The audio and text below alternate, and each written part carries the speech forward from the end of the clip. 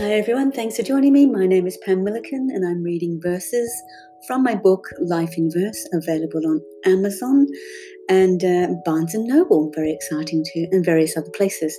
Also available in Kindle if you would like to have an electronic version or a paperback version.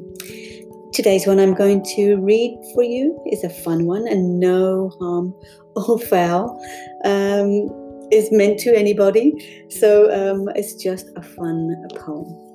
All right, let me read it. It's called Women's Magazines. And this is just, the reason I've written this poem actually is because we all believe that we have to look a certain way, weigh a certain amount, and have a certain amount of things going on to be acceptable.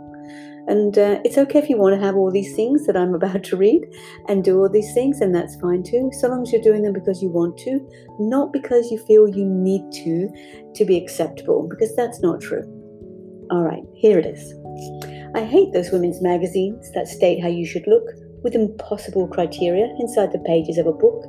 To be acceptable, they tout, you have to look a certain way, promoting infeasible absurdity. Well, you're nothing, so they say. You're supposed to have a skinny shape with no fat on you at all. Wear all the latest trendy clothes and prance around the shopping mall. Buy all the latest makeup, get your brows all tatted on, puff your lips up like a blowfish with fake nails the biggest con. And that's without the plastic surgeries, too many now to mention, but promoted is the statty look and fine, shiny face intention. Then there's breasts the size of footballs, set apart with lots of space, mass clearing of the double chin and dermal-filled face. There's treatment for untidy lips and lifting of a turkey neck, while Botox covers quite a lot, keeping age and skin in check.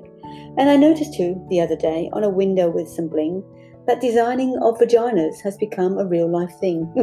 Now, I can't get my head around that because I've never looked at mine, but it functions well when I do pee, so I think my badge is fine. Like I said, no harm, no foul. I'm not having a go at anyone. It's okay if you do any of those things, so long as you're doing them because you want to, not because you feel you need to. Have a fantastic day, whatever you're doing, and love yourself for being you. Take care. Bye-bye.